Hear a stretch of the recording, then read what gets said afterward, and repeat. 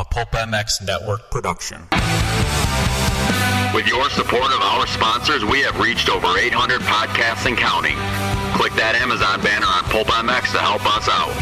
Donate via Patreon if it suits you, and as always, support your moto addiction by buying from our sponsors. It's the Steve Mathis Show on RacerX.com, presented by Fox Racing. The original Moto Podcast, featuring legends of the past, stars of today, season previews and race reviews, introspection, opinion, facts, and laughs. Here's your host, Steve Mathis.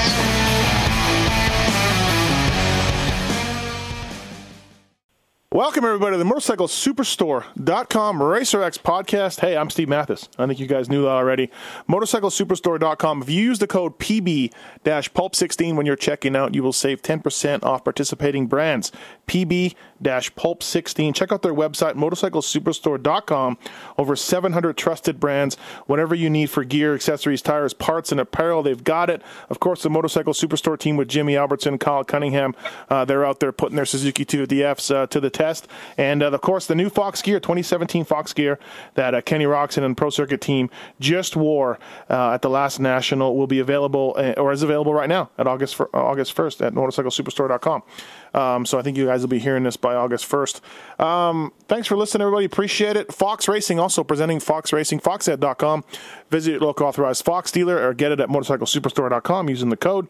And we thank you guys for listening. Really appreciate it. With me on the line, a guy that's certainly very, very busy these days between his own thriving businesses, helping Southwick run Southwick, getting it back on the national schedule. And as well as if you go through the RacerX Vault, a guy that quietly had a really nice pro career up in Canada and down in the U.S., and good God, he rode a Cannondale and survived to talk about it. Keith Johnson, what's up, KJ? How are you? Hey, I'm doing good. Thanks for having me. Yeah, thank you, man. We had you on the Pulp Show a few weeks back, and then about halfway through the conversation, it struck me like, why haven't I never done a podcast with Keith Johnson? I don't know. I was like, geez, I mean, you've certainly been racing forever. Raced up in Canada, where I'm from, so yeah, it's natural to try to get you on here to talk about your pretty good career. So yeah, no, it's good to be here. Hey, what part of Canada are you from? Manitoba. Did you ever race there? I don't know if the series went there when you were racing. It would have been. I don't Morden. Think we went. Where was it? Morden. It was no. Okay, they were in and out of the CMRC over the years. So. But, hey, first up, I guess congrats on Southwick. It's back on the schedule. You and John Dowd working together.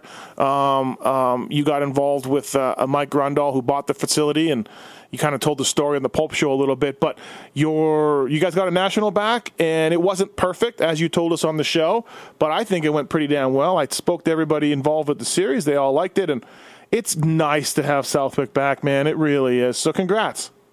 Yeah, I appreciate it. It was a lot of work, for sure. Right.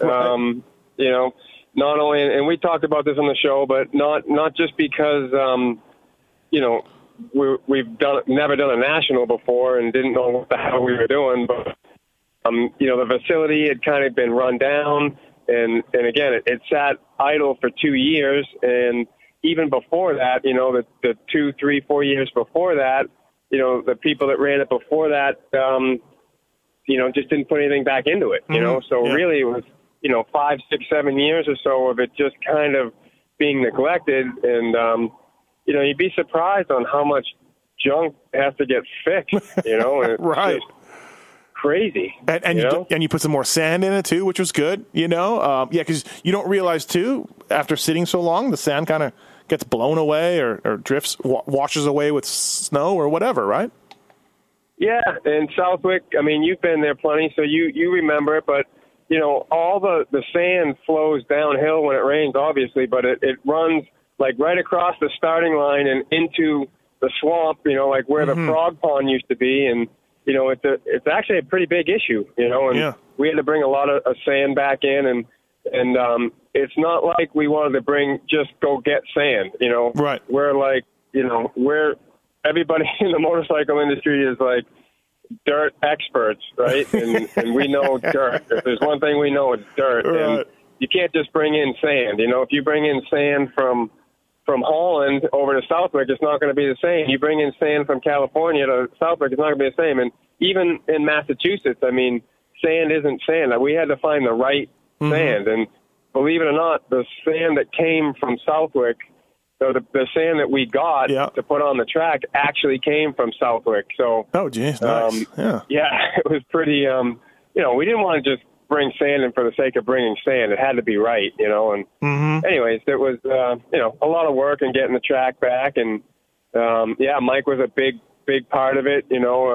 Nobody ever owns that land. That land is owned by the American Legion, and we just lease it. And Mike sort of went in there and saved the lease, and like I said, we talked about this on the show, but he has no interest in running a dirt bike track, And, right. It was something that I took over with the help of JD, and we got the first one down and made a shit ton of mistakes, and we got a laundry list of stuff we need to fix and get better at, but I guess he'll be coming back, so that's a good thing. Yeah, it's great to be there. Great to be back on the schedule. What do you do for a living outside of Southwick, which I imagine does not pay the bills? You spoke about it on the show, but you're doing well with these series of sort of gym, wellness, weight loss centers? Yeah, that's right. So it's we have 4 of them now, and we just actually are going through the whole process of franchising. So it's a little hard to explain, but it's almost like Weight Watchers meets circuit training, for middle-aged, overweight people that don't know what to do, So It's not really for the athletes. It's not something, even though the workout's great, and you're always supervised by a trainer, and we have meal plans and stuff. It's a great workout, but it's more geared towards that middle-aged person that doesn't know the difference between a chest press and a leg press. And, right. They need to lose weight and don't know how to do it. And, it's been just going fantastic. So we have 4 of them now over here on the east coast of Massachusetts in the Boston area. And, we're going to be ready to start selling franchises actually in about maybe 6 months. Awesome. Good to hear. Yeah, it's nice to see that it's going well. And, the Southwick thing, you probably don't even really need the Southwick gig, right? You're just like, hey, I'll do it. Pay me a little bit of money. I want to get it back. I love the place. I love the Nationals and all that, right? Yeah, I definitely don't need Southwick, and it's a lot more work than I thought. And right. It was never, and it still isn't anything about the money. It was always just about. That's why, and like I keep saying, we talked about this in the show, but I had turned Mike down twice. Right. He had called me and asked me if I wanted to do it, and I just said no. I mean, I knew what was coming with the fitness stuff. I knew how busy we were going to get and where we were going. We always had a vision, and we're directly on path with that vision to franchise. And I knew how tough it was going to be and how much time I wouldn't have, and that's why I turned them down twice. And and then I started thinking about it, and if what would have happened if somebody got in there that didn't do it justice and didn't do what they were supposed to do, and you'd be super pissed. And again, not just to have a national back, but just for New England racing in New England in general. It had to be back for that. I never even had thoughts, really. I mean, not that I never had thoughts of a national, but that was the last thing on my mind. It was more just to support the local guys, to have Southwick and have a nice facility and a track to race. The Nationals were not getting the national back was just like a second thought, Yeah. Talk a little bit. You made an interesting choice, yourself and Mike Treadwell, another NESC guy, and we'll get into sort of coming up through the ranks and your KTM factory ride and everything else. But you guys took a step back from pro racing, when you were both. You were older, but Keith, you especially. I mean, you were still able to score points and do well and make main events, probably, I would say. And you guys kind of stepped away, and I think you made a smart decision. I heard some grumbling about it from some other riders, but you got Cowie's. You saw Cowie paid a great amateur program. They had a great contingency, and you were like, hey, I'm going to try to put this thing on top of the box at the amateur races. You got yourself a ton of Loretto's championships back, to go with the ones that you probably got before. I don't even know for sure if you won anything before, but did you enjoy that little second wind of being like a top vet rider? Was that cool? Or, I mean, you must have made some cash. Yeah, it was awesome, man. I was like, I mean, Tread and I have been best friends since, we were kids, Right. and we got to travel around, and that's really how we got to know Mike Grondel, because that's right when he was getting big in the Planet Fitness, and that franchise was getting bigger, and, his whole dream was, to have a race team, and he wanted to get his feet wet, and he helped Mike and I at the beginning and doing some of this vet stuff. But yeah, man, that deal was insane. Right. And like I think I told you, I don't know if we talked about this on the show, but I was told by from one of the Cowie guys that I pretty much single-handedly ruined contingency for vet riders. I heard that. I heard the same thing from somebody else, I think. Yeah.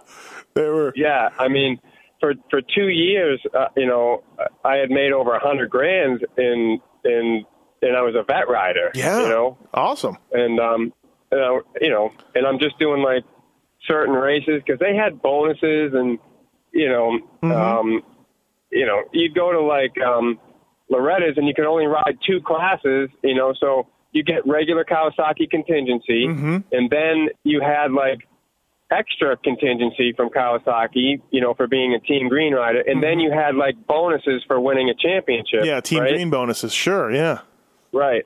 And then, so, at Loretta's you only have two classes you can do that in, but at like Mini O's, I had plus 25, plus 30, plus 35, and plus 40, and you got 4 classes, killing it. that you can do. But then you have Supercross and Motocross, so you actually have 8.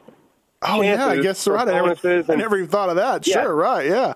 The amount of money that I walked out of, there's no way in hell any other rider walked out of there with more money than I did as a vet rider. No, not even close. I remember when someone said, I'm like, hey, did he quit or what? No, dude, he's killing it. Because I don't follow the amateurs that much. They're like, no, him and Treadwell, dude, they're smoking everybody. They're making so much money.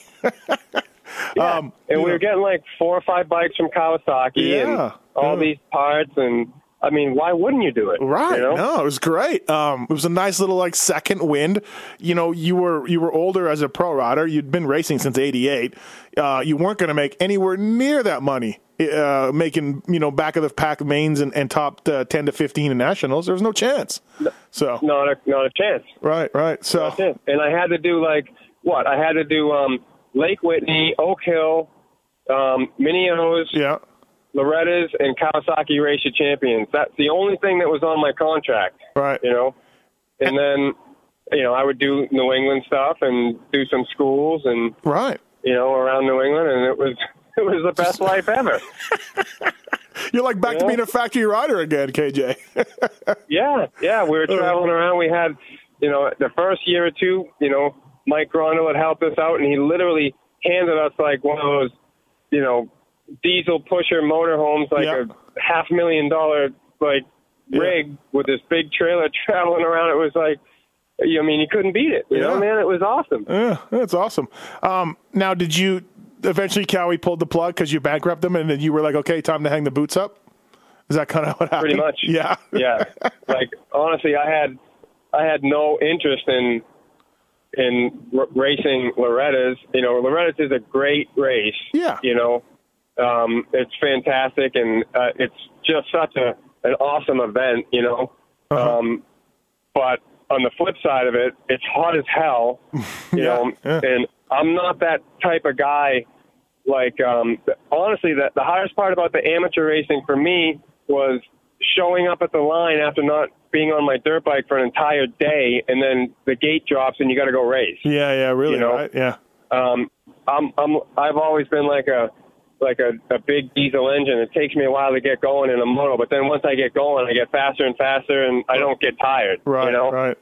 So, like, being at Loretta's and you're like, oh, well, it's Tuesday and I don't have a moto until Wednesday at 4 p.m. It's like, you get a sight lap, right? And that's it. Hey, sight lap, and then there you go. Yeah, right. Exactly.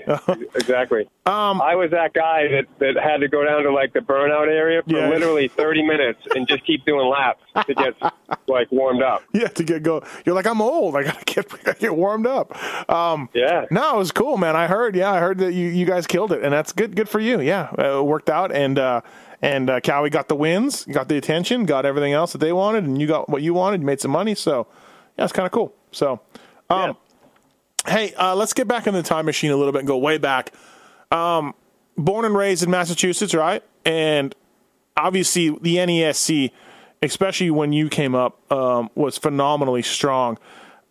Is Dowd and Henry, are they older than you? How much? And if so, how much? What's the gap? Yeah.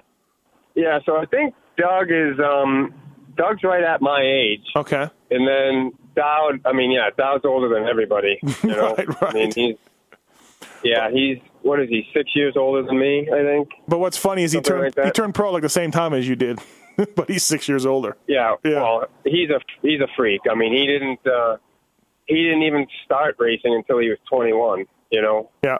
So were your parents into biking, or your dad into it, and you started off in the 80s, and just obviously the NASC program, like I said, it was so good back then, and it still is, don't get me wrong, but is that kind of just, you started racing your whole life? Yeah, so I started racing when I was just a kid, you know, on 50s like everybody else, you know, all the other little kids, and coming up through New England, and but we were one of those families that always traveled right from the get-go. Okay. You know, we were doing like the Mini-O's really back when it was the Mini Olympics, you know, and there was 4 separate, you know, there was flat track and there was motocross TT. And like a hare scramble and TT, really when it was the Olympics of motorcycles, you know, like early 80s stuff, you know. And we were always travel around, and I grew up racing in New England, but I never like chased championships in New England. Really, you know, I was always traveling around and you know, doing Loretta's, and since, you know, I was on little bikes, and, you know, I never won at Loretta's ever. Not until I was a vet. You know, I got a lot of seconds. Right. And I never won. Huh. Interesting. But yeah, I did a lot of traveling, grew up racing in New England, so JoJo Keller was a great family friend, and so JoJo, one of my mentors. Yeah. Wow, JoJo. I was going to ask you if like Finkelday and JoJo were around. This was the fast guys then, right? Yeah, so JoJo was he was ahead of my time, you know. But when I was probably 14 or so, you know, I had known JoJo, our families had known each other, and you know, I started riding with JoJo when I was about 14, and you know, it just, that was one of the best things ever, because there's probably nobody I know that's got more grit than that guy, you know, and it was an awesome experience for me to start riding with him, and you know, kind of teach me some stuff, and actually teach me some stuff not to do at the same time. Well, okay. You know what I mean? Yeah, absolutely. Well, JoJo, I mean, God, you must have 8,000 JoJo stories. Who doesn't? But like, I just watched a race maybe 6 months ago. It was Millville 85. So, you know, you turned pro in 88. So you're probably riding with JoJo around this time, 85, 86. And JoJo he was second in the 500s. Glover was leading, and he's second. Or maybe Bailey was leading. I don't remember. Glover or Bailey was leading. He was holding off the other factory rider, and obviously he was a few pounds over his fighting rate at this point. And he was phenomenal. I was like, look how fast JoJo was. I mean, I knew he was good, but I was watching this video going, holy crap, JoJo was good.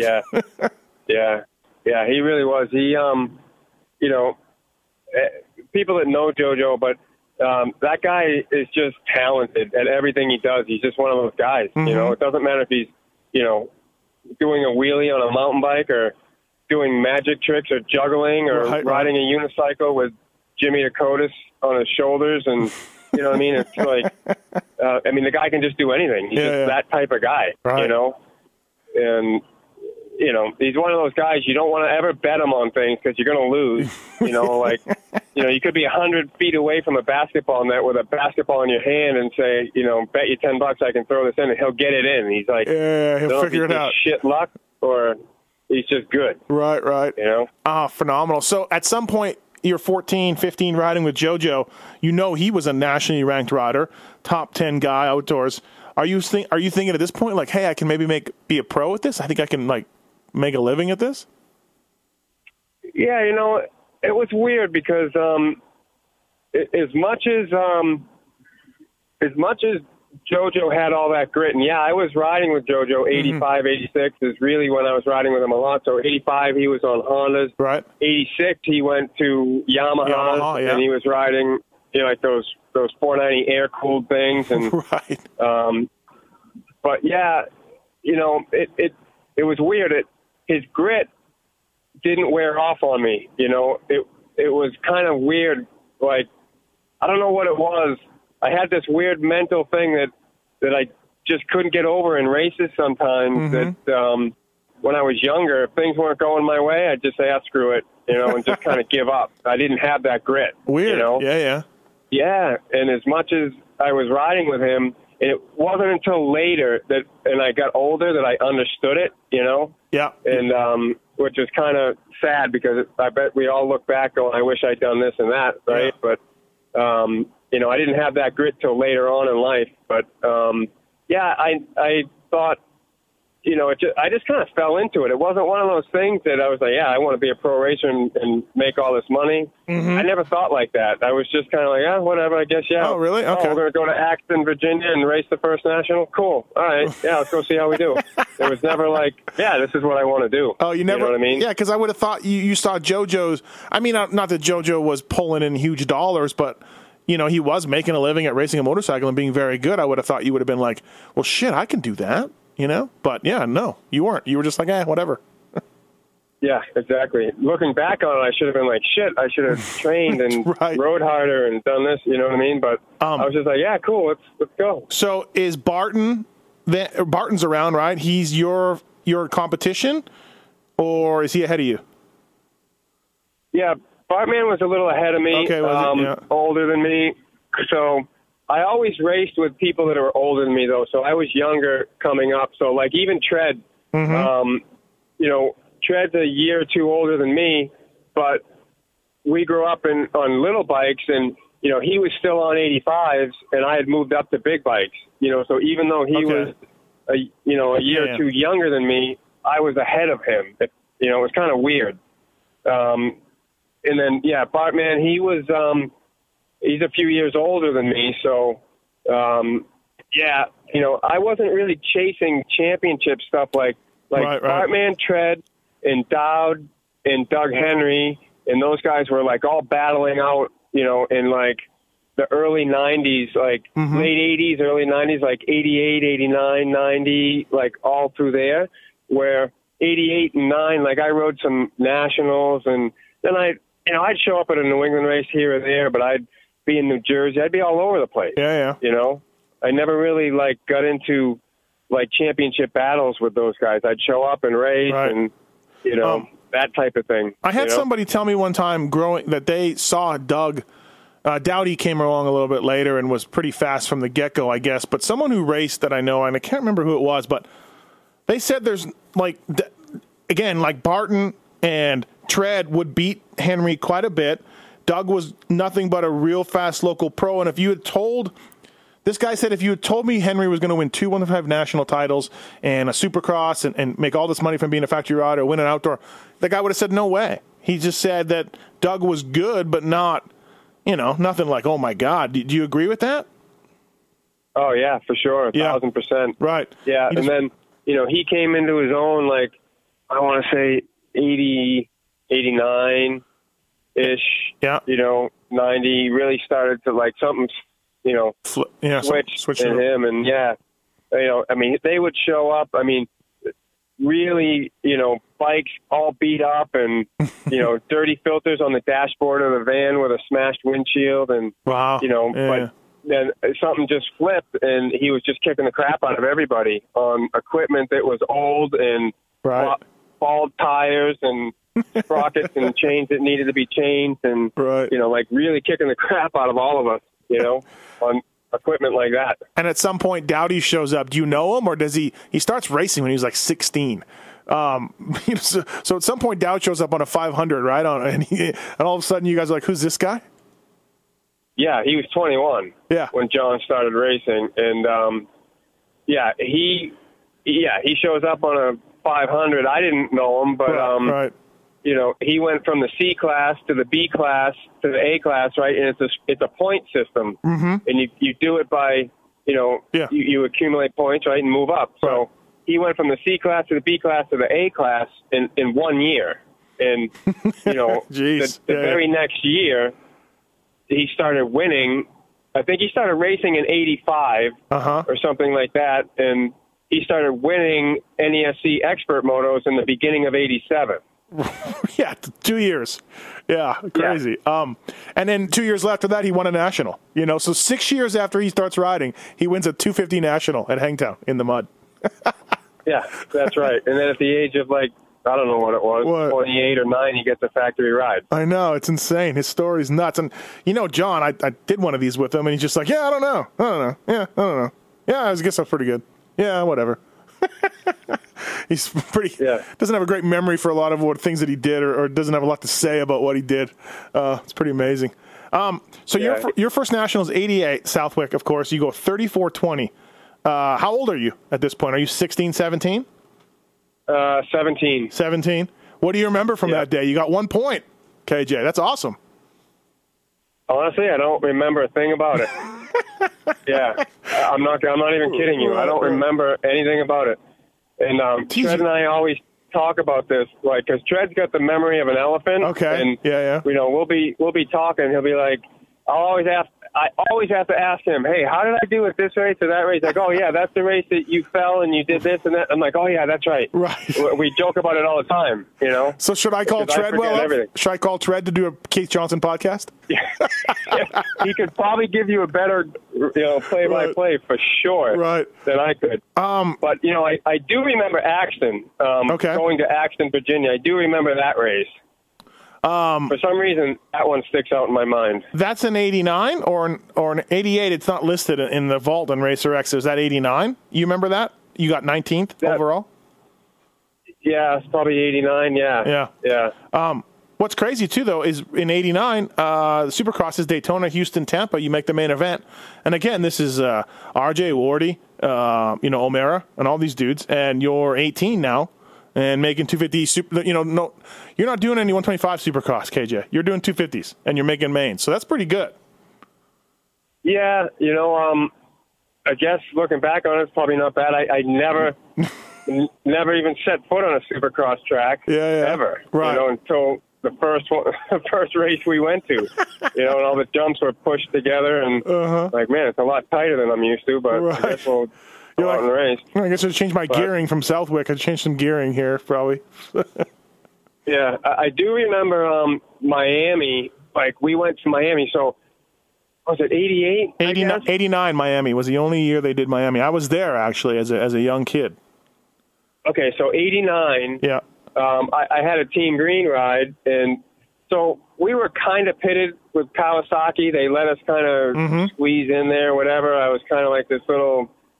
amateur Team Green deal. And it was, I remember being nervous and getting down on the start line. They let me go out with the good guy practice, know? Yeah. So I'm literally lined up, getting ready to go out. And I got Jeff Ward on one side and Ron Lachine on the other side of me. I'm like, wow, this shit's getting real, Right. And, getting ready to go out on a Supercross track that I'd never really even ridden a Supercross track before, and then I go to put my bike in gear, we start our bikes and they start pointing at people to go, and I go to put my bike in gear, and my mechanic, had pulled apart the entire bike and went through the whole thing and didn't put the shifter back on, and nobody noticed it.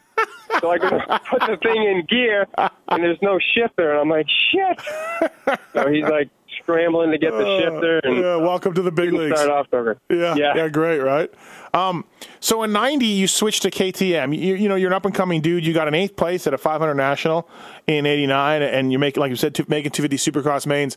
How does the KTM thing come about? That's not the factory ride, is it? It's the next year. Or is it 92 when you got the factory KTM deal? No, that was the factory deal in 90. Oh, it was? Okay. Yeah. All right. So how does that come about? How does Tom Moen call a dude in Massachusetts to ride KTM?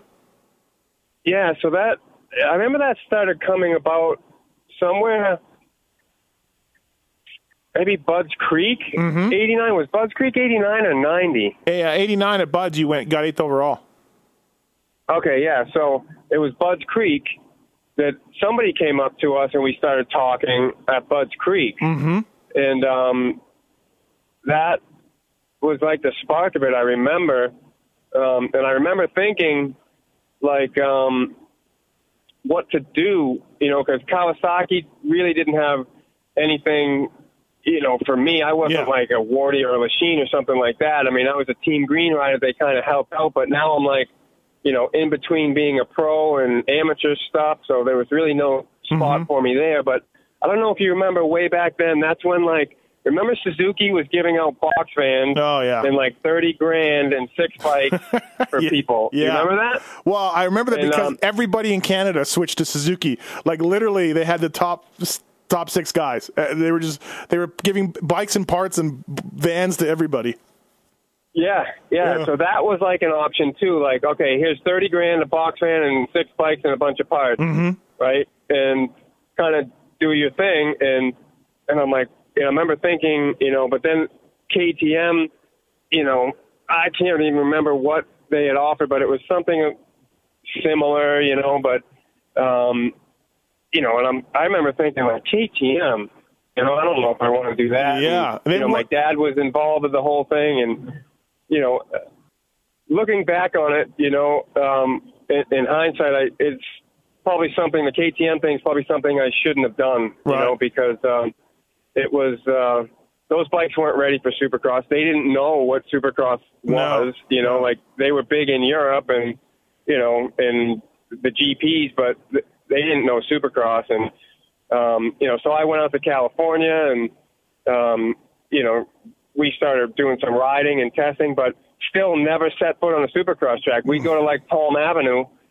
to ride, to get ready for Anaheim. You know what I mean? I'd never been on a Supercross track. I'd never practiced on a Supercross track, Right. So we were just so not ready for that. Well, people don't realize the KTMs aren't KTMs back then. They brought Glover on board to help out, but I don't know if he did a great job or they didn't listen to him or whatever about the bikes, and they weren't very good. And also too, Tom Moen, very grouchy probably. Moen was probably grouchy. No, Tom was he was at first, but he was like, once you got to know him, he was a great guy. So, but the good thing is you're a factory rider, you're full deal factory guy. So, and you got pretty good results. People got to remember, KTM's had done nothing, back then. So, you were, making main events and getting, some top 10s in nationals. Yeah, and it was, again, we were just unprepared. If I had been on a Kawasaki or had been on something, different, something I was used to, I think finishes would have been better. And, there was something appealing about being that guy, something, but then Mike Fisher came on and whatever that was, 92, 91. Yeah. Yeah. But did he help? Mike was a huge help coming into, I think it was that 91 season. And, he'd come in with a lot of experience and knowledge, and coming from Kawasaki and being a long-time test rider for them, and, had sort of turned his bike into the third KTM, a third Kawasaki and a third Honda. It seemed like it was like a hybrid of all these things. And you were like, huh? Which my bike wasn't. And, I was still, and I remember KTM just being kind of, they weren't so happy about it. But he was out there and he was finishing, he got a bunch of podiums and, a lot of top fives, and he was doing really well. So there's not a whole lot they could say, Yeah. But I definitely wasn't riding that same thing. And even if I was, it's not like I was going to be finishing on the box or anything like that. Yeah.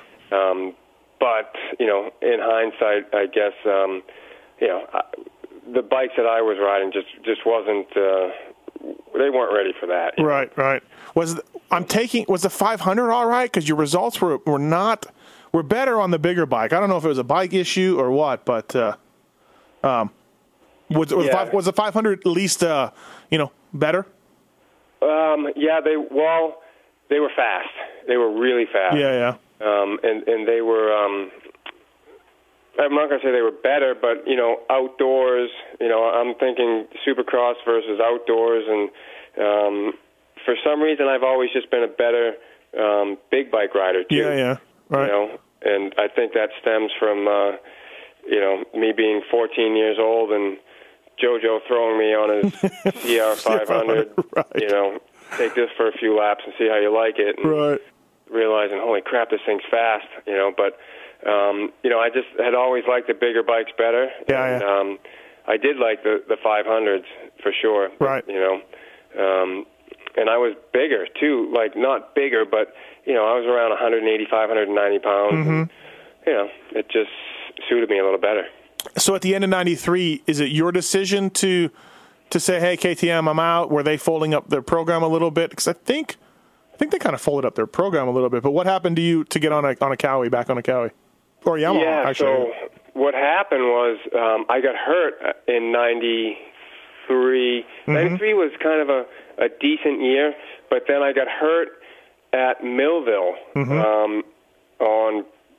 In practice. I had coming around like the second turn, right before you head into the sand whoop section, there was like a kind of like a big single jump, before the sand section, and I landed on a tractor tire, a big tractor tire in practice, and went over the bars and broke my collarbone pretty bad, and that sort of ended the season for me.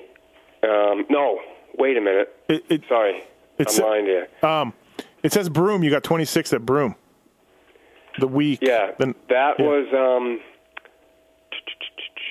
93. Okay, 93. Okay, 93 is when, that's what it was, Seattle. Mm-hmm. Seattle Supercross. I dislocated my wrist. Oh, geez. That's what it was. Yeah. Seattle Supercross, I dislocated my wrist really bad. I tore a bunch of ligaments and tendons and had pins and all these, it was a bad injury to the point where I didn't know if I was going to even ride again. Oh, geez. That's what it was. Yeah. 93, yeah. Right. So I took, I had to obviously take that year off. And you only have 4 results in all of 93. So, yeah, exactly. It's not a rough year. Yeah, because of... the wrist. So nothing outdoors, right? Millville, you got 12th. And you got 26 at Broome. That's it. 2 races. Both 500s. Really? Yeah. Says it right here. So maybe you hurt yourself again. Maybe you hurt your wrist again. No, I hurt myself in 93 Seattle Supercross. Yeah. Yeah, you raced Orlando and Houston, got 16th and 15th, and then there's nothing until August 15th at Millville, 93 500s. You go 734. Should I call Treadwell? Should we call Tread? See what I mean? I can't remember. Right. I don't know. Anyway. But anyways, at the end of 93, you were done with KTM and they were done with you and whatever? Yeah, yep, exactly. And I was sort of over it, but,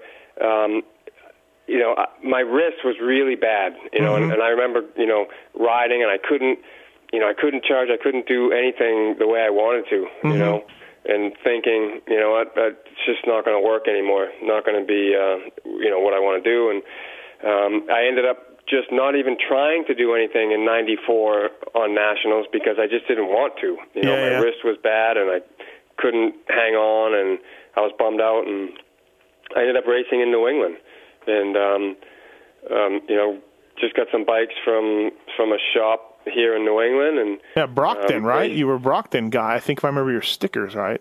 Yeah. Yep. And because I rode Yamahas in '94, and actually it wasn't bad because the contingency for New England in '94 on a Yamaha was crazy. And like it was $500 to win an NESC overall. Jeez. So if you win both motos or both classes, you're taking home $1,000 in Yamaha money plus another $300 or $400 in track money, right? Yeah. You can do all right. I did that in '94 and stuck around in New England, and then got a team green in '95 and stuck around in New England again in '95 and '6. Yeah, you would just show up kind of... And I did some nationals here and there just for the fun of it. Yeah, I remember, because I was a mechanic by then. I started in '96. And yeah, exactly. You would show up for the East Coast stuff, put in really good results, and then just no one would see you again, for a while. And then you come back and do some East Coast stuff. So Yeah, because my main deal with Team Green was to win championships in New England. Right. Right. And then... and I still wasn't really taking it that serious. I was just kind of riding and doing it, kind of doing my thing. And, then around 98 is, 97, 98, John and Doug and I really started riding a lot together more and more, And then, did you always get along with those guys, even when they were like this point, like 98, 99? They're big factory guys, They've got money in the bank, and they're factory superstars. Did you always get along with them really good? Everything was cool? Yeah. So Dowdy and I were always like really good friends from early on. Yep. We lived together in Florida, did the whole Winter Series, I think, in '88. Right. Together, and I think we had said about this on the show, but Rollerball stayed with us for a while that year. Yeah. And, I wish I was in that house with Rollerball. He was my childhood hero, KJ, my childhood hero. Yeah, he's one of a kind, that guy. Thanks, everybody, for listening to the MotorcycleSuperstore.com RacerX podcast. Thanks for listening, man. These things are going great, and I'm stoked with the responses from everybody, and you guys have been doing a great job with the downloads.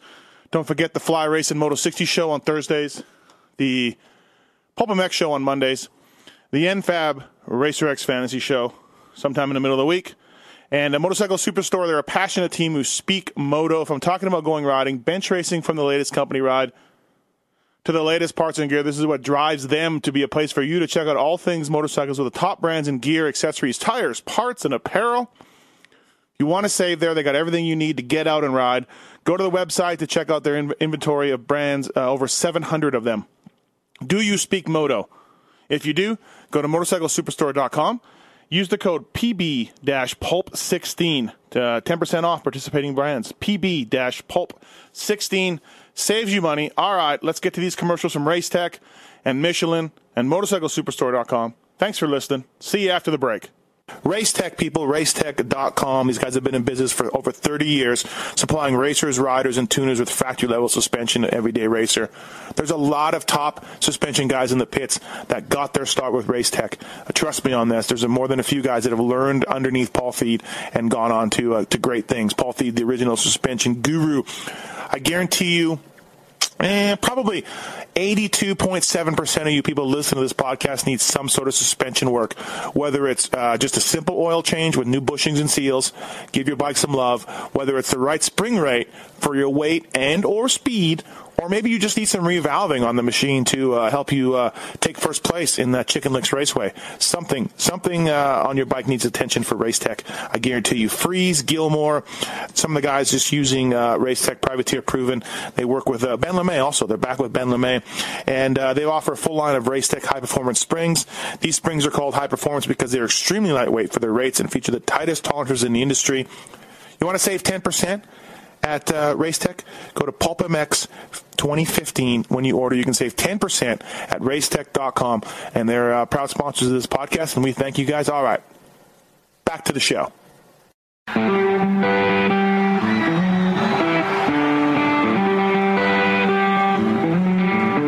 Michelin tires are back, people. MichelinMotorcycle.com. Michelin Starcross 5, brand new, available in hard, medium, soft, and sand. Their off-road tires are some of the best ones out there, and they've revamped this whole lineup.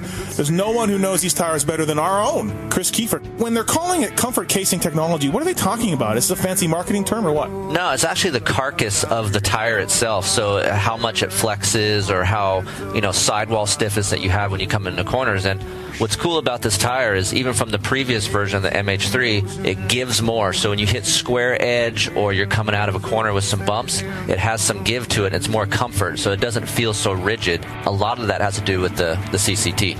So you're telling me the comfort casing, at the end of the day, maybe it helps you a little bit to have some suspension in tires? Yeah, obviously it's flexing a little bit, but also, too, when you come into corners, you don't want it to roll on you, so they've got that dialed in to where you come into a corner, and you still have enough stiffness where it grabs and bites, but yet straight line, you have comfort. Hey, as a former factory mechanic, Kiefer, I know all about mounting tires, so no problem for me to mount anything. Right. Well, maybe not a moose.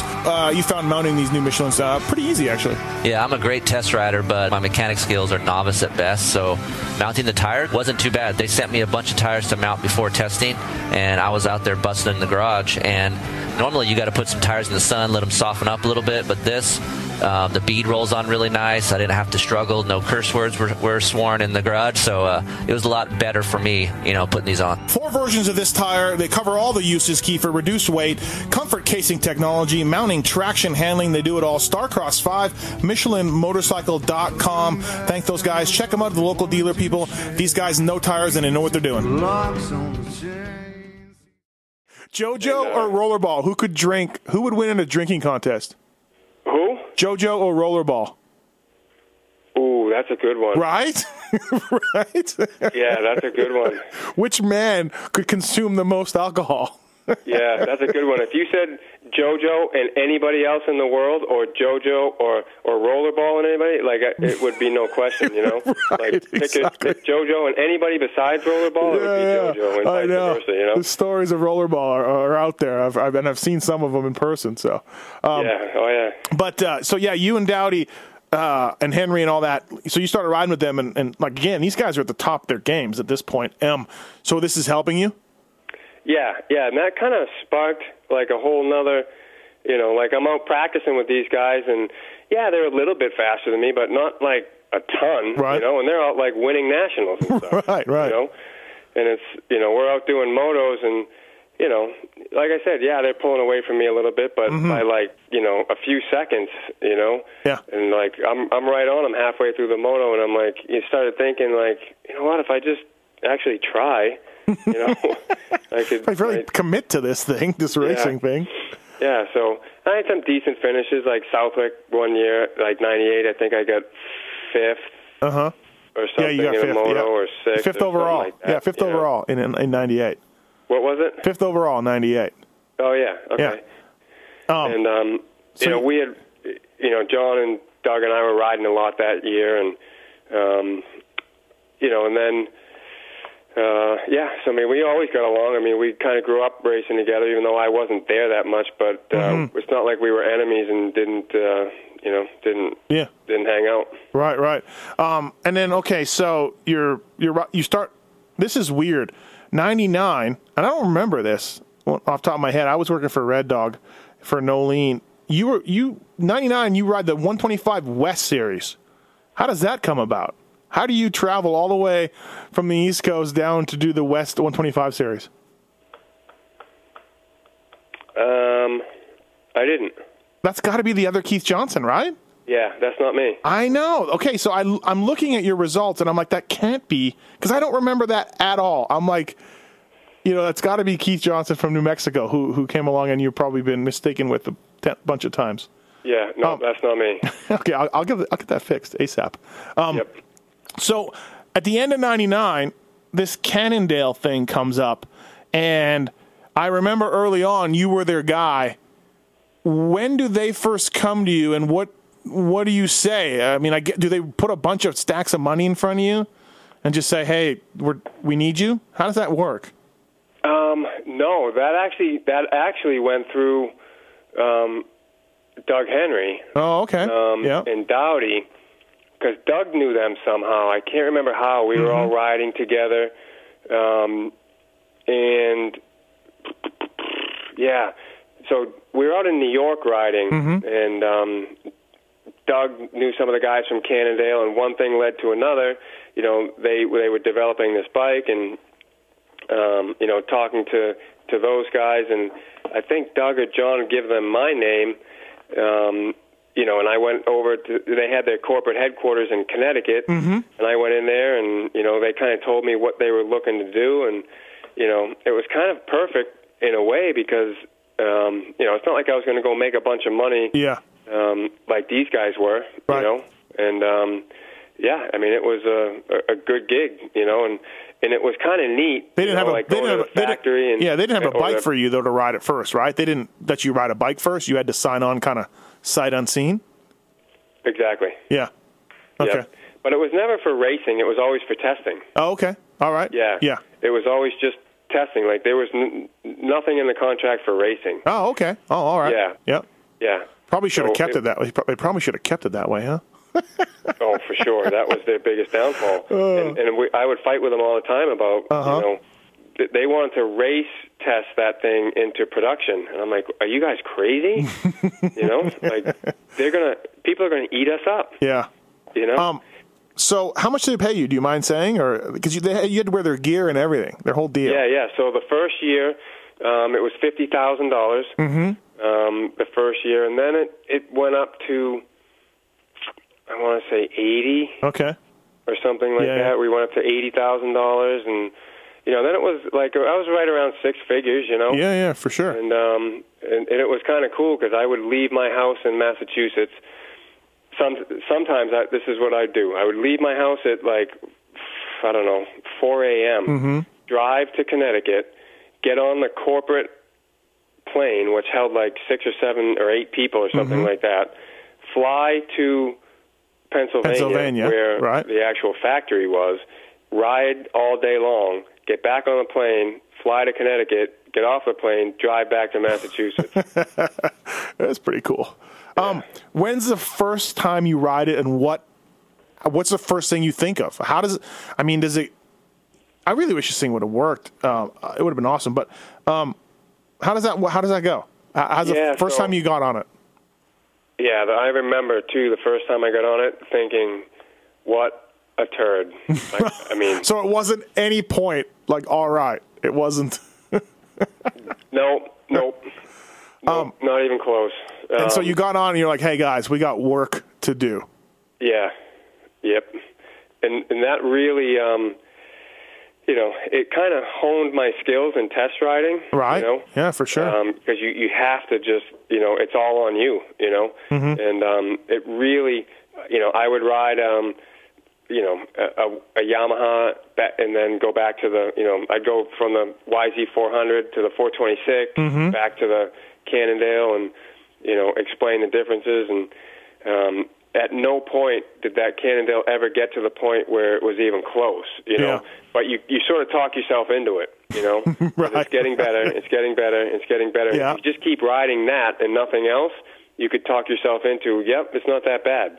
You know, the second you get off of it and get on, like, you know, a Yamaha 426 or something, then you go back and go, nope, not even close, you know. It was so heavy, too. I don't know what they were thinking. It was bad. It was real bad. You know, it was really like, look, hey, the reversed engine, right, which is what Yamaha uses now. Good idea. They had Olin. They had the reverse engine, right? Good idea. They had fuel injection. That's a good. Yep. They had Olin suspension. That's good. Aluminum frame, yes, but together as a whole, it didn't work out. Yeah. Did you have any terrifying crashes where the thing cut out on you? Oh, yeah. Yeah. Crashes. No. Not like, I had some really, really close calls. But I never got hurt or anything on it. Right. It never hurt me, but I thought it was going to. You know, there was always issues with something, you know, whether it be electrical or mechanical as far as the transmission or motors or something, you know, and it kind of came in waves. Like, you know, you get one thing fixed, and then all of a sudden, you know, you get a motor part fixed, and then all of a sudden, you know, swing arms would start snapping. Yeah, and then you fix that, and then, front hubs would start breaking, and then hubs would get fixed, and then this would start breaking, so. Yeah. Was there a lot of waiting around at different times because they were trying to make it work, trying to get parts in? No, never any waiting around, because we always had a fleet of bikes, and we were just riding and testing, and if we weren't testing, we were endurance testing, so there was a lot of riding. Yeah. Just ride. Didn't matter if it was rain or snow or whatever, we were riding. Was this all done in Pennsylvania, like under sort of secrecy for a while? Yeah. Yep. So people were asking you probably all the time, all your buddies were grilling you, and you're like, I can't tell you. You're like, it's coming out, it's really good. Right? I don't think I ever said that. I don't think I ever said it's really good. Go buy one. Right. It's just there were so many mistakes. They tried to push it along so fast, and it wasn't their fault. They took on investors. Yeah. And these investors wanted to start making their money back. Uh-huh. It was just crazy how much money that they had got, from investors, and they needed to start selling dirt bikes. And I remember sitting in a meeting, and they said, all right, we have to start selling dirt bikes because we need to start making money. And we weren't even close. Yeah. And you're just like, oh, guys. Yeah. And they didn't understand racing, So they put us out, like they put me out there in Mount Morris. I'll remember this to the day I die. Mm-hmm. I don't remember much, but I remember this. So it's Mount Morris, and typical Mount Morris, it rained, and it was kind of muddy, and, the start at Mount Morris, right? So the whole left side of the start is real steep, right? Mm-hmm. And the whole right side is really flat. Remember, I think it's changed a little bit over the years, but you remember in the back in the day how the left side was so much steeper, right? Yep. And everybody would always head to the left. Well, something happened, and we couldn't get the bike started or something. For whatever reason, we got to the line like so late. I had no choice but to go to the far gate on the right. Right. And gate drops, and it's like a mud fest, right? There was like just one dry line. It's on the right side, right? And I hole shot from the right side. Yeah. Right? Phenomenal. Right. Oh, yeah. Yeah, and Carmichael's behind me. I can hear him going crazy, and, something, I don't even remember, but, I did the best I could for a few laps, the bike grenades, right? And literally the thing's getting, like, towed out of Mount Morris in a quad, through, like, the mud and all this stuff, and, people yelling and screaming and beer bottles getting thrown as we're, like, it's just so bad, and we get back to the pits, and I'm thinking, what a disaster that was. Yeah. This is just like the worst thing that could ever happen. The bike grenades, I'm in like the top 10. I hole shot the bike grenades, and I'm in the top 10, right? And it's, we're an hour away from the factory. So every person in the factory is there, and all the investors and all this stuff, and I'm just thinking, this is just like the absolute worst. And they're like, that was awesome. I'm like, what are you talking about? Dude, you hole shot from the other. This bike is so fast, and I'm thinking to myself, these guys have no idea. The only reason I hole shot was because I was on the far right-hand side. Right. I can't say this, right? Yeah. Because I got all these investors guys around me saying how fast the bike is and all this stuff. And I'm like thinking to myself, the only reason I hole shotted because I was on the far right. Whoever was in that gate was going to hole shot. Yeah. Didn't matter who it was. You could have been on 125, you were going to hole shot that moto. Right. Because it was dry and it wasn't uphill, it was just bad. You had said that they wanted to go racing, and so you were telling them, let's not race, let's stay home, and they were like, nope, we got to go put this bike out in front of everybody? Yeah. And we went out to a magazine test for MXA and to Glen Helen, and I got to say, like Jody and those guys at MXA actually wrote an article that was halfway decent, and that was the biggest shit show disaster I've ever been to in my entire life. The whole magazine. Yeah.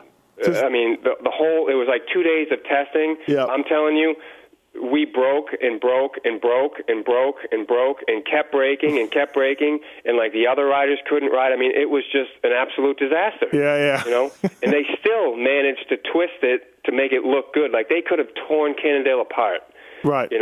And they still managed to write a decent article, which I got to give it up to them because they really could have just destroyed them. Well, and Dirt Rider had named it Bike of the Year. Remember that before it even came out. Yeah. You're like, Bike of the Year. Hey, come on out to Pennsylvania. Let me show you. and I remember having a conversation with Jody and would have been Olson, probably Tim Olson. They wanted to race test this thing, and Jody just going, "Don't do it. Do not do it." Right. Well, yeah, no, we hear what you're saying, but he's like, "Don't do it. Just don't do it." They didn't listen. No. I remember, again, I was a mechanic for KTM, and we would watch this, and we're like, there it goes again, blowing up, but it was really weird, like, why couldn't they get it to work? Why could they not get it to stop braking? I don't understand. It seems so strange to me that they couldn't get it to last a moto, but literally the electronics and EFI and transmissions, I guess, were big, right? Transmissions went out a lot. Yeah, transmission, they were like cassette transmissions, right. So they slid in and out, and they were just, it was, like I said, it came in waves. There were always things, you'd fix one thing, and then another wave of something else would start happening, and it was bad. And then, like I told you, I think on the show, that one time at Washougal, I think it was tranny issues we were having at that point where the bike would literally just lock up. Mm-hmm. No. You didn't know when it was coming. You could tell it was coming, but you didn't know exactly when. Yeah. And you told them. Only time in my life I've ever puked before a race. You told them before the moto. You said it's going to break. It's going to break. And you're like, let's not race. And they're just like, nope, go out there. And you were so nervous, right? Oh yeah. And all I could picture was that thing locking up, coming out of into the whoops, that big drop off. In the whoops, out of the drop off, wherever, right? Geez, man. So at the end of 2000, you're like, hey, I'm out of here. They folded up. Did they even go another year? Did they try to sell them another year? I don't remember, but I think they did. Yeah. I had to walk away because it was just getting too much. Your hair. You were losing hair, losing sleep. Yeah. I mean, it was just bad. Not that I knew what I was doing, because I didn't. Mm-hmm. It's not like I was some big corporate guy, but I knew that we shouldn't be race testing this bike. Yeah. And I knew that, right. They were having foot pegs on there that were the wrong height. We would test little things, and I would say, no, these foot pegs are definitely way too low. Uh-huh. And then they'd go order 5,000 pair of them. Nope, this is what we're going to use. Well, we're stuck with them now. You're like, I'm testing for you guys. Listen to me. Yeah. Little things like that. And it was just over and over and over and over again. And then, that Washougal thing was one of the last straws. Yeah. I was just so mad because then, now you're taking my life into your hands, you know what I mean? Up until then. And they really were like, no, you're going to go out there and ride, and it was almost a fist fight, Wow. I knew the thing was going to break. Yeah. You got a 17th on it, and you got a 14th on it. A 14th at Broome in one moto, and then it broke the next moto. Yeah. I mean, at the end of the day, it was kind of a lost year for you, but you made some money, and you survived, I guess, and kind of a cool experience. At the end of the day, something to tell your grandkids about, right? I don't know, or do you not look at it like that? Is it still? Are you still shocked by it? No, I definitely look at it as a cool experience. Don't get me wrong. It was. There was a lot of mistakes made, but I learned a lot. I learned a real lot about testing, for sure. Yeah. Because we did it for a couple of years, and it was cool. We're flying around, we're doing magazine tests, we're testing in Florida, we're testing in California, we're testing in Washington, and we're doing this and doing that, and it was neat to think that you're in it from the beginning, and it's not like you didn't think it was going to happen. You're in this project and you think, man, this is going to be cool someday. These things are going to be awesome, but it just never got to that point. Again, like I said earlier, EFI, a reverse motor, Olin suspension, it looked to me like it could be good. You know what I mean? But it never worked out. But what a cool idea! If it had worked, it would have been great. It would have been awesome. Yeah, I mean, you know what it is? It's the Yamaha 450 right now. Yeah, exactly. I mean, that's what they were going for. Right. Electric, fuel-injected motor, motor turned around. It's exactly what the Yamaha is now. Yeah. You know, that's what they were trying to do. Yeah. Were you there when it broke on Coombs, too? I guess he went riding it and the front end broke on him or something? I wasn't there for that. The very first time. They said, come on out and ride it. And Davey did, and the front end fell off or broke when he landed. It's just like, they were like, oh, yeah, sorry about that. Yeah, I wasn't there for that, thank God. Oh, geez. You know what's really cool, though, KJ, is, okay, so Cannondale thing comes, and obviously you got no results to speak of. 3D Bill Dale, local dude, picks you up and on a YZ250F that next year, and you logged some really good results. Top privateer, which back then was paying pretty well, too. You got 4th at the Wick, 5th at Glen Helen on a 250F. Like, it had to have been feeling good for you, like, hey, I'm back. Like, I'm not crappy. The Cannondale hasn't destroyed me, right? Yeah. So that was good. So, again, I got back with JD and Doug, you know, and right. Trained hard and rode hard. And, you know, I knew going into that I mean, I'm going to ride a 250F. I'm a little bit big, 190 pounds, but everybody else is on 125s, and I'll give it a shot. Yeah. Well, not everybody else, but a lot of people. Yeah, Big Bird rode 250Fs, and Troy had a couple of them out there, you know, but. Yeah. Yep. And I think. And, you know, I liked the bike. I liked it a lot. Yeah. You know? Yeah. Even though I just rode a stock bike, we didn't do anything to it, you know.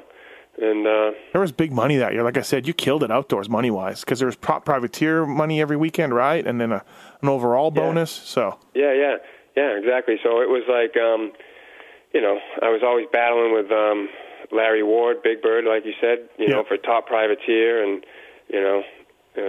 We hung out a bunch that year too, so Dowdy and I would go down and ride with him and stay at his house. So, you know, it was fun, you know, battling with him and getting some good results, and then back into it. Yeah, it was a good year because John was doing all the nationals. He was had like this KTM gig. Yeah, that's right. Satellite sort of gig. And him and Bushy. So we were, even though we weren't racing together, we were traveling together. You know.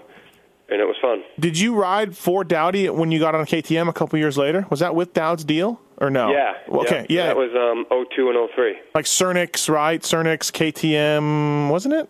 Or yeah. Yep. Okay. Yep. Yeah. And then we had a local builder that helped support us, Kevin Lobiser. That's right. Yeah. And again, that was probably so much fun, right? Like again, you and Dowdy hanging out, no pressure, a couple of vet guys doing what they can and putting in good results. Yeah. Yeah, it was fun. Yeah, I remember like going to Glen Helen, the first round, and you know how the first round is, and everybody goes in there all unsure of who's going to do what. Yeah.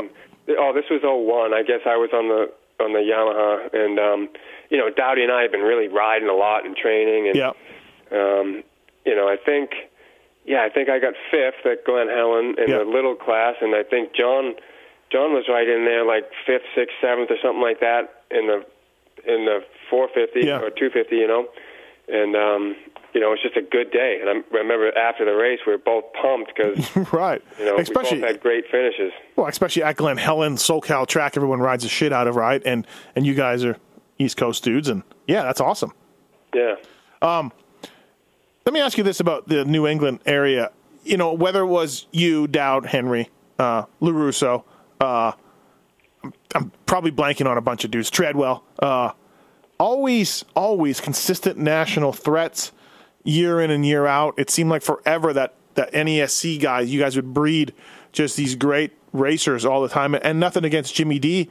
He's been certainly a top 10 250 Supercross rider, but I don't feel like he's on the level that you guys were, all of you. And JoJo goes back to JoJo and Finkelday and all that. But how come we don't see as much anymore? What do you think's up with that? Is it one of those things where, like, this is kind of what I think we don't see Canadians down in the U.S. now, and I think it's because they can make 30, 40, 50 grand a year in Canada for 10 races, and they sort of don't want to venture outside their comfort zone. Is that the case for NESC?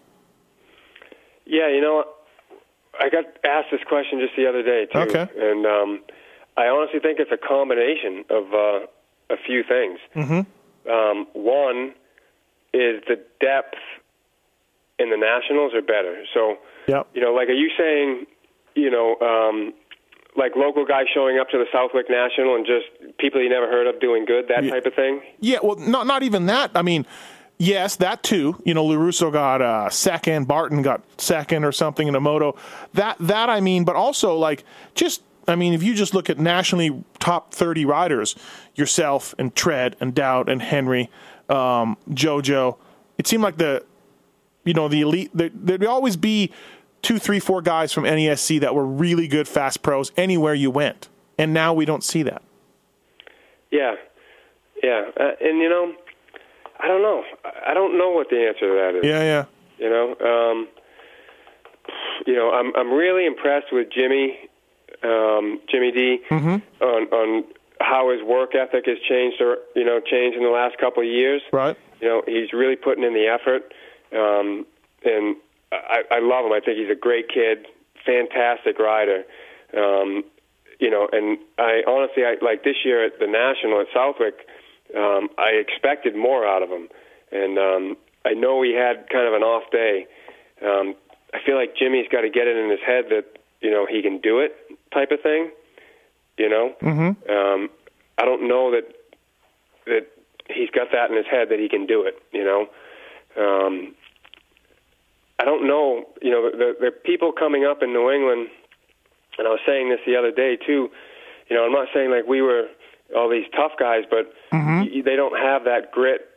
You know, like so when we're coming up, me and Dowdy and Tread and Doug, you know, we're coming up behind guys like, you know, Finkelday and JoJo Keller, and guys like that, you know, that, you know, the toughest of tough, right? And you just can't, you know, I don't know what it was. I don't know, you know, we would go down to Florida and race, the winter amps, and Red Dog did the same thing, you know, racing 4 30-minute motos in one day.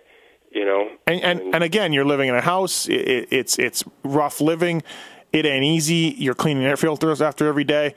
This is all like hardships that guys maybe don't want to do nowadays. Being away from friends and family for 3 months, you know. So yeah.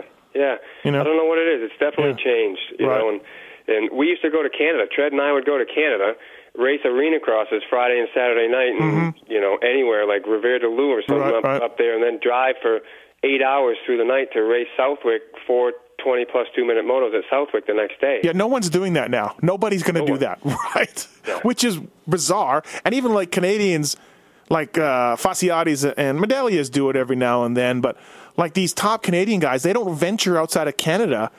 They got 10 race deals and they make $30,000. And I'm like, they never show up where they can get beat really bad or if life's rough down in Florida. Like they don't do that. And I'm just like, what are you guys doing? Like, that's not how Rollerball did it. JSR did it. Carl did it.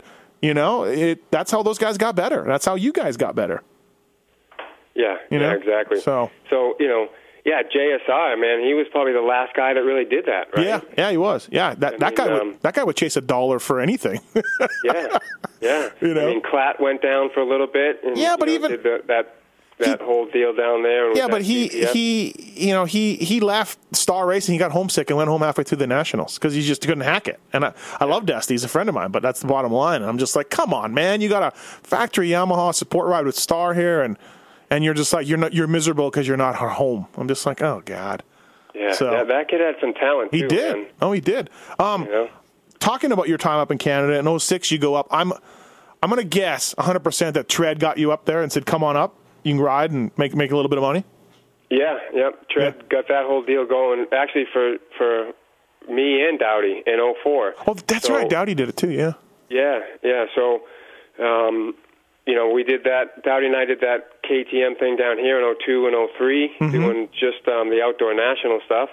And then we went up to Canada in 04, and Tread and I rode for Diablo, Andy White. Andy White, that's right, yeah. DeHaan too, or no? Was DeHaan then, I think? Or no, nope. He was done. No, DeHaan wasn't there. It was basically just Tread and me on big bikes, and then a little kid, I can't remember his name, on 250S, but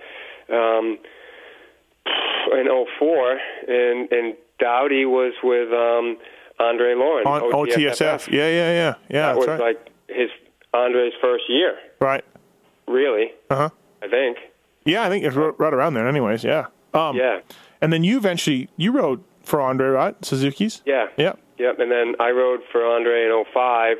So Dowdy was there in 04, and then he went back and did that farewell tour in, I think, 05 or something in the Nationals. Right. And then Tread and I were with Andre on the Suzuki team in 05. And then I went back in 06. Tread didn't go.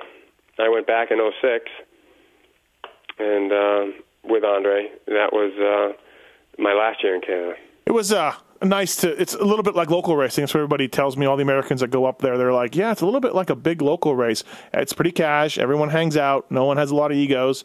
Yeah. You know, it's fun, right? It was the best time ever. Yeah. Yeah. That year, that 04, and Dowdy and Tread and I talk about this all the time, how we say that was the best year of racing we've ever had. Yeah. Just fun. Not like we made not the most money we made, but just the best year because we were traveling, flying up there every weekend.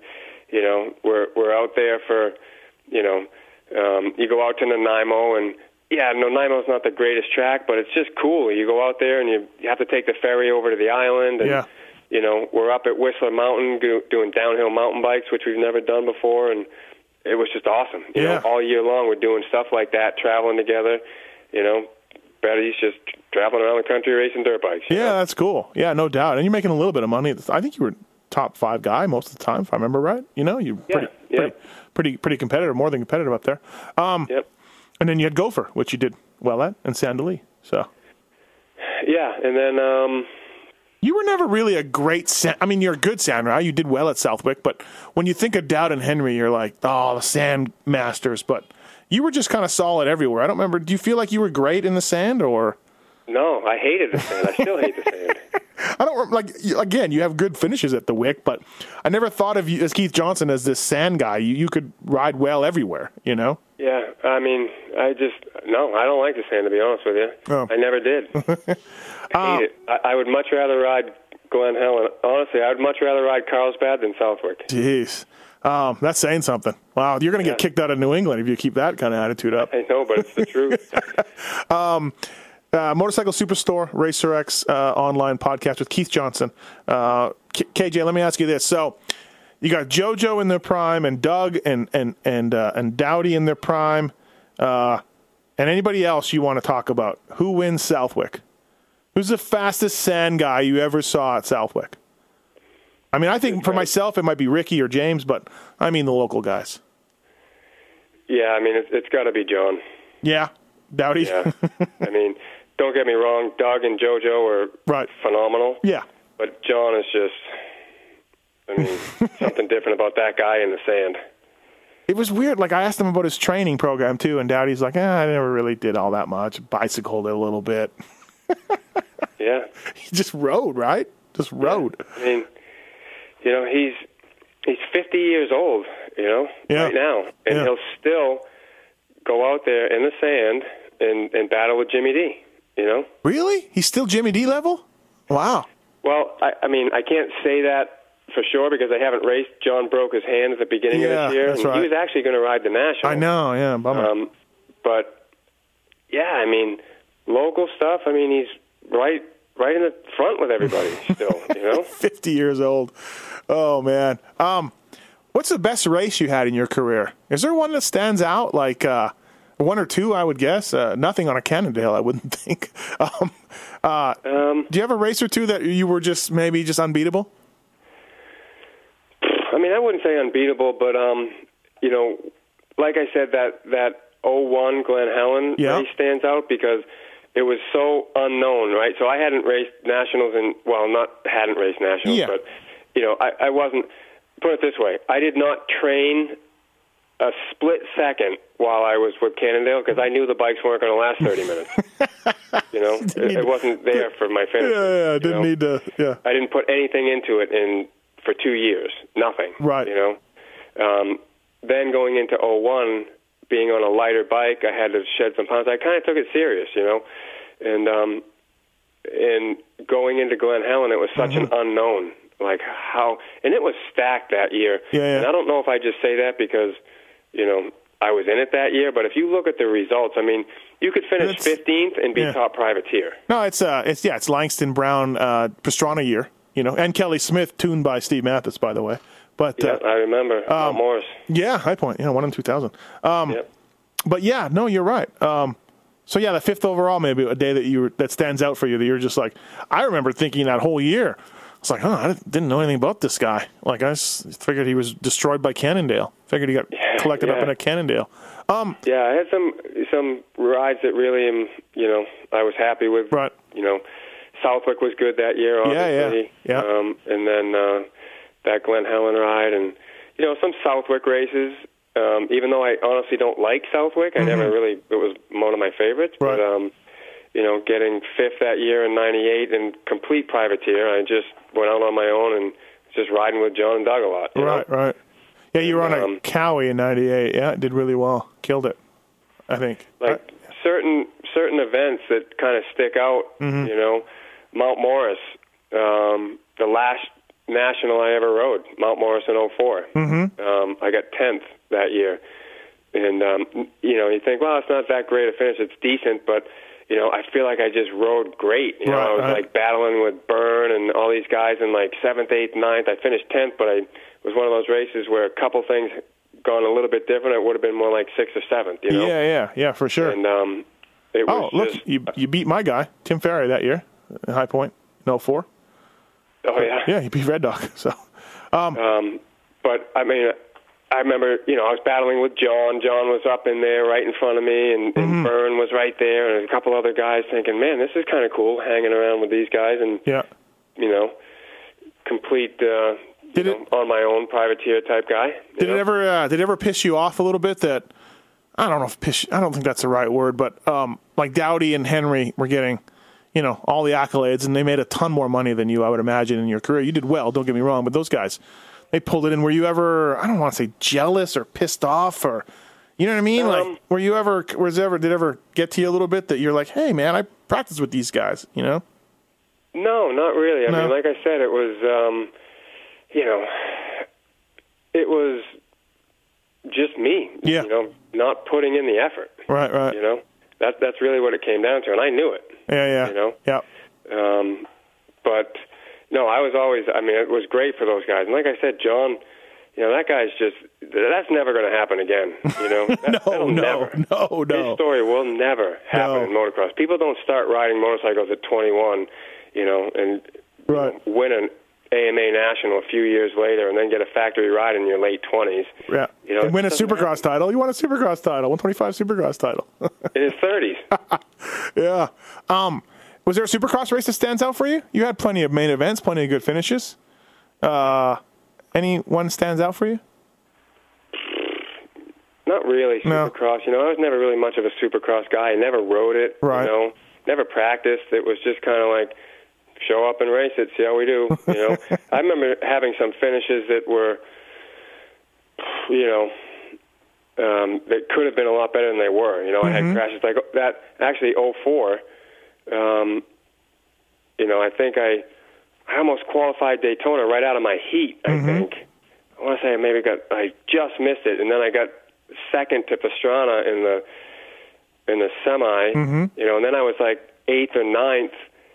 In the main event halfway through, and it was one of those years that they started using those coming out of the back corners, jumping out of like tabletop to tabletop to tabletop flat, and I just ended up wadding myself up. I remember being like 5-6 seconds ahead of whoever was behind me, over halfway through the race, and thinking, man, this is, I might finish in the top 10 here. Yeah, you're like, I got this. Right. Next thing I know, I'm like on my head. But, you had a nice career in the sport for sure. And the Cannondale thing is cool to say. Like I said, it's cool that you did it. It didn't go well, but great stories out of it. Anyways. It's a great story, and it was. I hope I didn't come across by sounding like it was a bad experience, because it wasn't. It was like it was a cool project to be on. And fuel injection on dirt bikes and all of this stuff, and they were ahead of their time. They just weren't ready for it. Do you have one? I do. You do? Okay. Yeah. I have the first one ever raced. Oh, yeah, your race bike from that year. Yeah. It doesn't even have a frame. When I say raced, I mean we went to a local Pennsylvania race. Oh, and just okay. Raced. Oh, okay. Yeah. But it's got a lot of cool stuff on it. It's got like magnesium wheels and magnesium triple clamps to make it lighter. I mean, this thing weighed in at a slim like 272 pounds. No, it didn't. It did not weigh that much, did it? Yeah, I'm not kidding. They had to start slimming it down. Oh my God! I knew they were heavy, but not that bad. Yeah, it was bad. We were psyched when we got the race bike under like 255 or something. Our race bikes at Yamaha were like 224. Yeah. So 25 more pounds your race bike was. Yeah. So it's got all this they spent like thousands of dollars on this magnesium stuff, and it was kind of weird when it all ended, because when I left, they were like talking about folding up shop and this and that, and it was like, that was kind of one of the reasons that I had left, that they were shutting down the whole motorcycle division, and it was time for me to go anyways. And I had this bike at my house, and it was like, a month after I had left, I got a call from them saying, "Hey, we got to get that bike back." And I'm going, yeah, no problem. I'll get that back to you. And then a month later, they closed up shop, and I never heard from them again. Nobody ever called again. Yeah. That's awesome. Yeah, keep that thing. Don't ever ride it. Don't ride it ever, but keep it. No, I won't ride it. No. I think Cernic's got number 3 or number 2 off the assembly line or something still. Somebody told me this that. This one doesn't even have no frame numbers. Frame numbers, nothing. Right. Wow. Well, cool story. Keith, thanks for coming on, and congrats with the centers. That sounds like it's killing it. Congrats on Southwick. That's awesome. You and Dowdy helped in a huge way to bring that thing back. I love it. Yeah, man. Thanks for your time on the Motorcycle Superstore Racer X podcast. I'll call Tread to get all the details. How's that? Yeah. Yeah. No, I appreciate you having me. It's great talking to you, and it's good to reminisce like that. Sometimes you don't think about all that stuff, but doing stuff like this brings back all those memories. It's cool. Yeah, there's a lot of guys like you that had really nice careers and did a lot of super cool things, and I think people dig hearing the stories. They love that kind of stories, and we've all got them, and it's just a matter of remembering them and thinking about it. Treadwell's probably another guy I need to do one with, because he's also had an amazing He run. would be good, because especially the amount of time that he spent in Canada. Right. Yeah. He knows those guys, and I mean, Canada was so fun for us those few years, because everybody's just so cool up there, and I got to be good friends with a lot of guys up there. And but Tread, that guy remembers everything. I'm not kidding you. I'll have to get some rollerball stories from him too. Oh yeah. My childhood hero, Ross Rollerball Peterson. So. What's he up to these days? I don't know. I think he's doing all right. He had a real rough patch for a while. I don't know if you knew about that, but I did. Yeah, real rough patch. But as of a couple of years ago, he was all better, doing well, working in the fracking industry, I guess, in Alberta. We honored him. The Legends and Heroes people at Supercross honored him in Toronto 2 years ago, and he was stoked. It was awesome. They gave him like a plaque and a little thing, and. So it was awesome. That's great. Yeah, it was good to see. Good to see a guy kind of come back a little bit, and I think he really felt like he was appreciated. He didn't realize how many people, he touched or thrilled or had memorable moments with in his career. So yeah, well, he's an animal. That guy's an absolute animal. No, I know. Some people told me stories. He would get his mechanic to drop him off, 10 miles from the place. He'd run in his jeans and he'd run to the track. Just like, oh my God. Yeah. So, well, KJ, thanks for your time, man. I really appreciate it. Again, great job on Southwick, getting it back and everything else. And we'll see you down the road. Thank you for this. Okay. Thanks, Steve. Right. Take care. See you. Bye. Bye-bye.